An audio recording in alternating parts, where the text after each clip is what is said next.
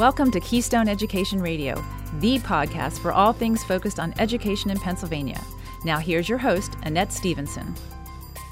Each year, the Magna Awards, sponsored by the National School Boards Association's flagship magazine, American School Board Journal, recognizes innovation and creativity in school districts, specifically programs that remove barriers to help increase student achievement. This year, Upper St. Clair High School was named a first-place award winner in the under 5,000 enrollment category for their therapeutic support program, the 409 program. To hear more about the district's program, we are joined today by Barbara Bolus, Upper St. Clair School District Board President, and Amy Fender, Assistant to the Superintendent. Welcome, Barbara. Welcome, Amy. Thanks for joining us. Thank you. You're welcome. Thank you for having us. Absolutely. So to start with, let's just get an overview of the program. And we are going to be featuring more about the program in our magazine and Bulletin magazine, which I'm excited about. But give us kind of an overview of the program. So our 409 program at the high school is a program that was designed 15 years ago for students who have significant emotional support needs. And that can come out of having a diagnosis of autism, anxiety, depression, post-traumatic stress. But we were recognizing a need to develop a program that supported our more unique learners. So in one sense, this program has allowed us to really keep our students in district. Many students who suffer from significant therapeutic emotional needs need to go to a more intensive school placement. And so under special education law, we are able to provide programming that meets students' needs through having a special education teacher, a classroom aide. That special education teacher has a strong background in emotional support programming and services. And we also have a contracted social worker that works within the classroom to work through and build strategies for students. But years ago, many of the students would have gone to more specialized out-of-district programs. So this 409 program really allows us to keep our students in-house, grow their needs, and allows the district to just love them and create great success for them moving forward. Oh, that's so cool. And is this different than a traditional emotional support classroom scenario? So in many cases, a emotional support classroom is not as inclusive as our high school model is. Okay. Many programs may look more self-contained, so that means that the students go to the emotional support classroom and spend a large portion of their day there getting their academic instruction. Whereas our students are going out into the general classroom setting and getting their special education services from the emotional support lens as they need it, and they may have a scheduled time in their schedule to come and receive support. Now, there are times, and this is what's very special about our 409 program, is that it is fluid. So if a student is having a really rough day and they just feel like they can't go to math and go to English, they stay in 409, they get their classroom work, and that teacher helps them do the work. But the goal is for them to be out in the classroom with their peers and interacting, but it's also a safe haven on many days as well. So it allows that fluid and supportive and responsive atmosphere for our students. So it sounds like there's a lot of flexibility to it, a lot of inclusivity. They are included in all the other types of programs and classroom scenarios, but if they have a need to have some downtime, or they have that ability as well. That's correct. So the other thing that's very nice about the fluidity and flexibility is there are times that students may hit kind of a rough patch throughout their actual school schedule, and they'll communicate, I just need more 409 time on a daily basis. So we meet as a team and we look at their schedule and customize the schedule that's meant to really support them and get them through that rough patch while they're also still being successful in their core area classes. So lots of times the decisions are also made based off of student input, and if we don't agree with that student, we meet, we talk, and we build those skills as well too. So it's just not about the academic side, it's about this holistic approach to supporting a student, for them self-advocating, becoming self-aware, and building trust. There's a lot of trust that happens in this 409 program. I like to refer to it as a family. And I think that that's another thing that makes it very different. The kids lots of times will refer to their teacher as mom and be like, wait, I didn't mean that. I didn't mean that. So it just has, it has a feel to it that I really can't put into words, to be honest for you. Yeah. And tell me a bit about the origin of the name 409. Where does that come from? It's actually the classroom number at the end of the hall. And it is a classroom that's a little bit, it's still in, the ebb and flow of the building because it's down by the gym, but it's also not in the heavy ebb and flow. So it feels very safe for the students as they're walking down the hall. It doesn't have as much hustle and bustle because a lot of our students also just need downtime in their day. It wouldn't be uncommon if you walked into 409 and saw kids just kind of leaning up against pillows with earbuds in to just kind of decompress, or they're listening to music and also working on an assignment. But yes, 409 is just the number of the classroom. Great. And so 409 time is quite literal. Very cool.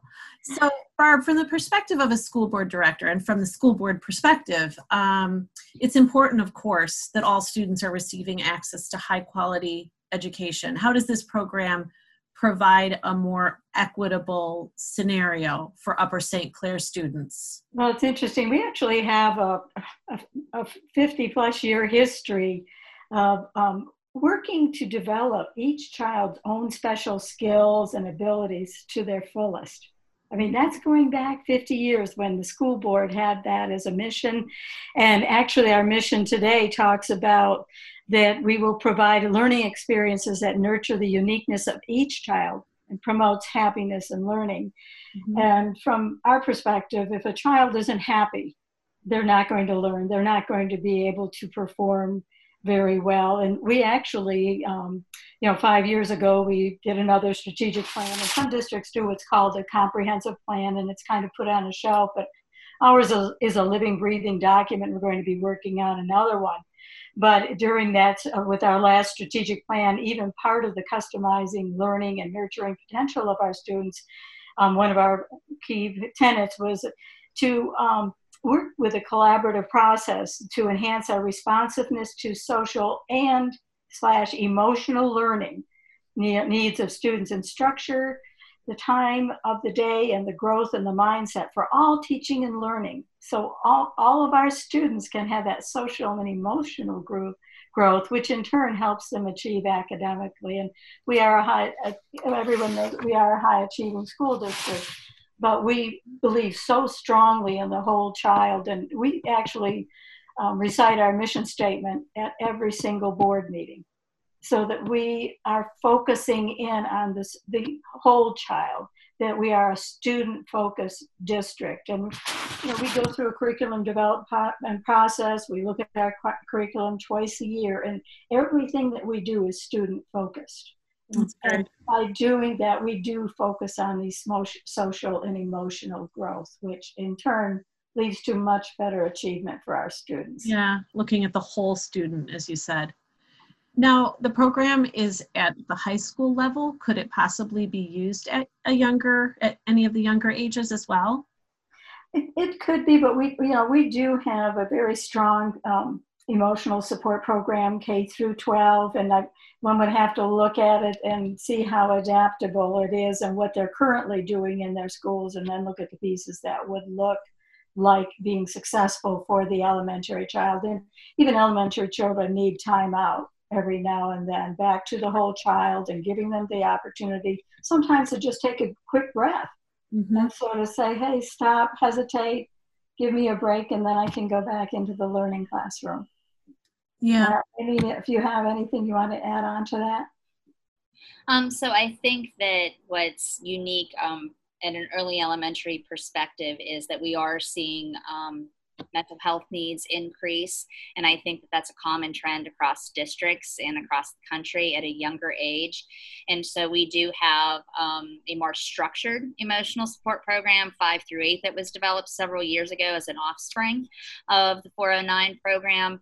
And then in terms of our early elementary, we do have kind of checks and balances naturally in place to our systems that work to meet those needs. But those are also, in many cases, students who we continue to watch and monitor for individual success in the district to determine what additional supports may be needed as they continue to grow in our educational system. Amy, I think it brings something up that's really critical, is that we really do try to work with our students early on, because the earlier we identify their needs and meet their needs, then their whole academic program and school experience is going to be a much more successful time for them. So there's 5 key barriers to achievement that the program has identified to overcome in the program's work to help students achieve success. What are these barriers? So we looked at the barriers in really specific ways that students can overcome those barriers. And when you meet each of our students in the emotional support program, you can see how this happens. So we uncover the gifts of each student despite his or her challenges and providing those opportunities to grow. So each of our students, one of their barriers is they have their own personal challenges that they bring to the table every single day. We help them overcome them by collaborating with parents and outside providers. We are also working to address the therapeutic needs of students. Though many students have outside supports, we also have many students who are not accessing supports outside of the school system. So our social worker and our special education teacher are their network in helping them grow and access therapy. We provide the necessary academic supports and accommodations. So many of our students don't necessarily have academic barriers. They are reading on grade level. They are accessing math on grade level. It's their world around them, those emotional challenges that impact and become barriers to their academic success. So we work to provide those necessary supports. And then we also work to enhance their social skills development through the community-based learning. And if you want to see a student who struggles within a school environment thrive, all you have to do is go on one of the community-based service trips that are out there for them, because they just shine. That brings up a point. I mean, they actually, the students did a presentation at the board meeting, and it was so exciting to see this one girl.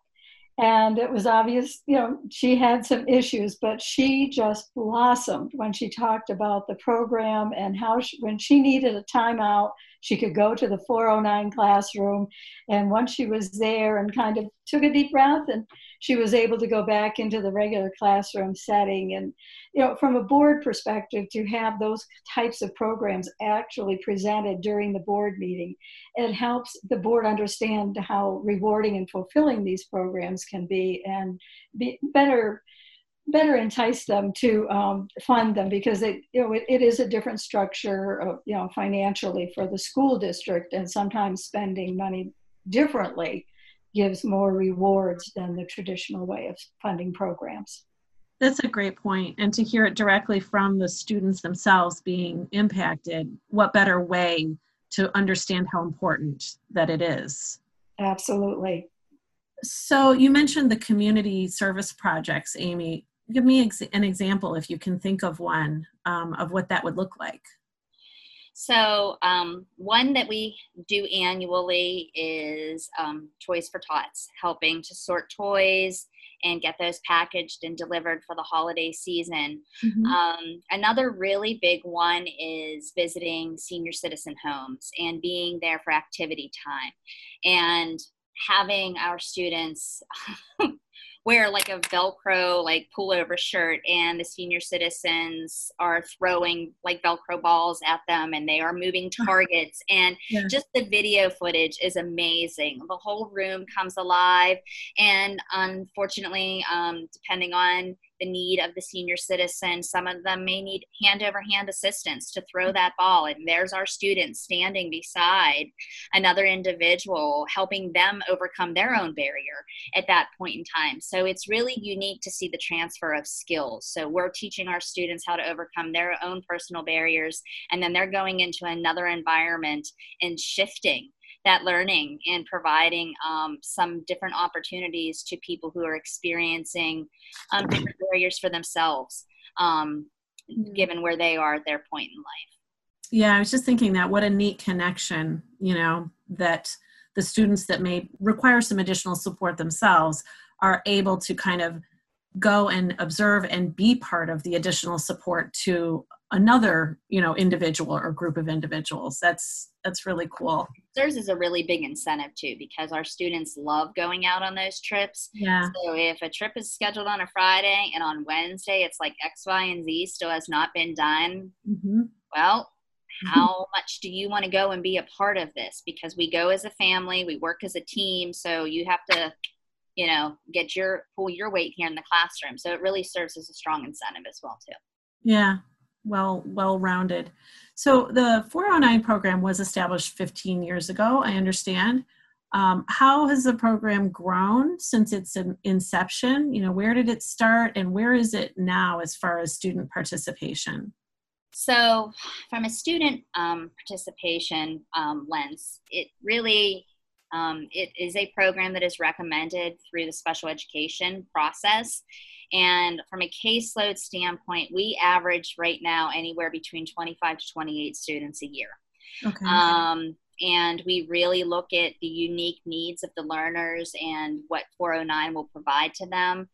In terms of the growth of the program, I talked a little bit about how we've looked to develop some more emotional support programming at the 5 through 8 level.